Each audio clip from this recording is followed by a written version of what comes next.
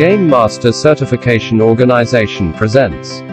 Okay, my name's Sam. I go by the tag The Educational DM. Great thing for parents to play with teenagers and encourage their teenagers to play. I pick up on educational cues. I see what they are learning and thinking about when they actually stop and they think about something, and then they they get enthusiastic about it, or that penny drops. I can see that moment when a penny drops.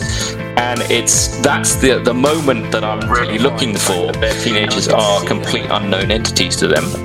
Now, talking recently to a school worker who works with children who have anger, emotional and abuse issues, he was saying how they assess the social engagement of their students in role-playing environment.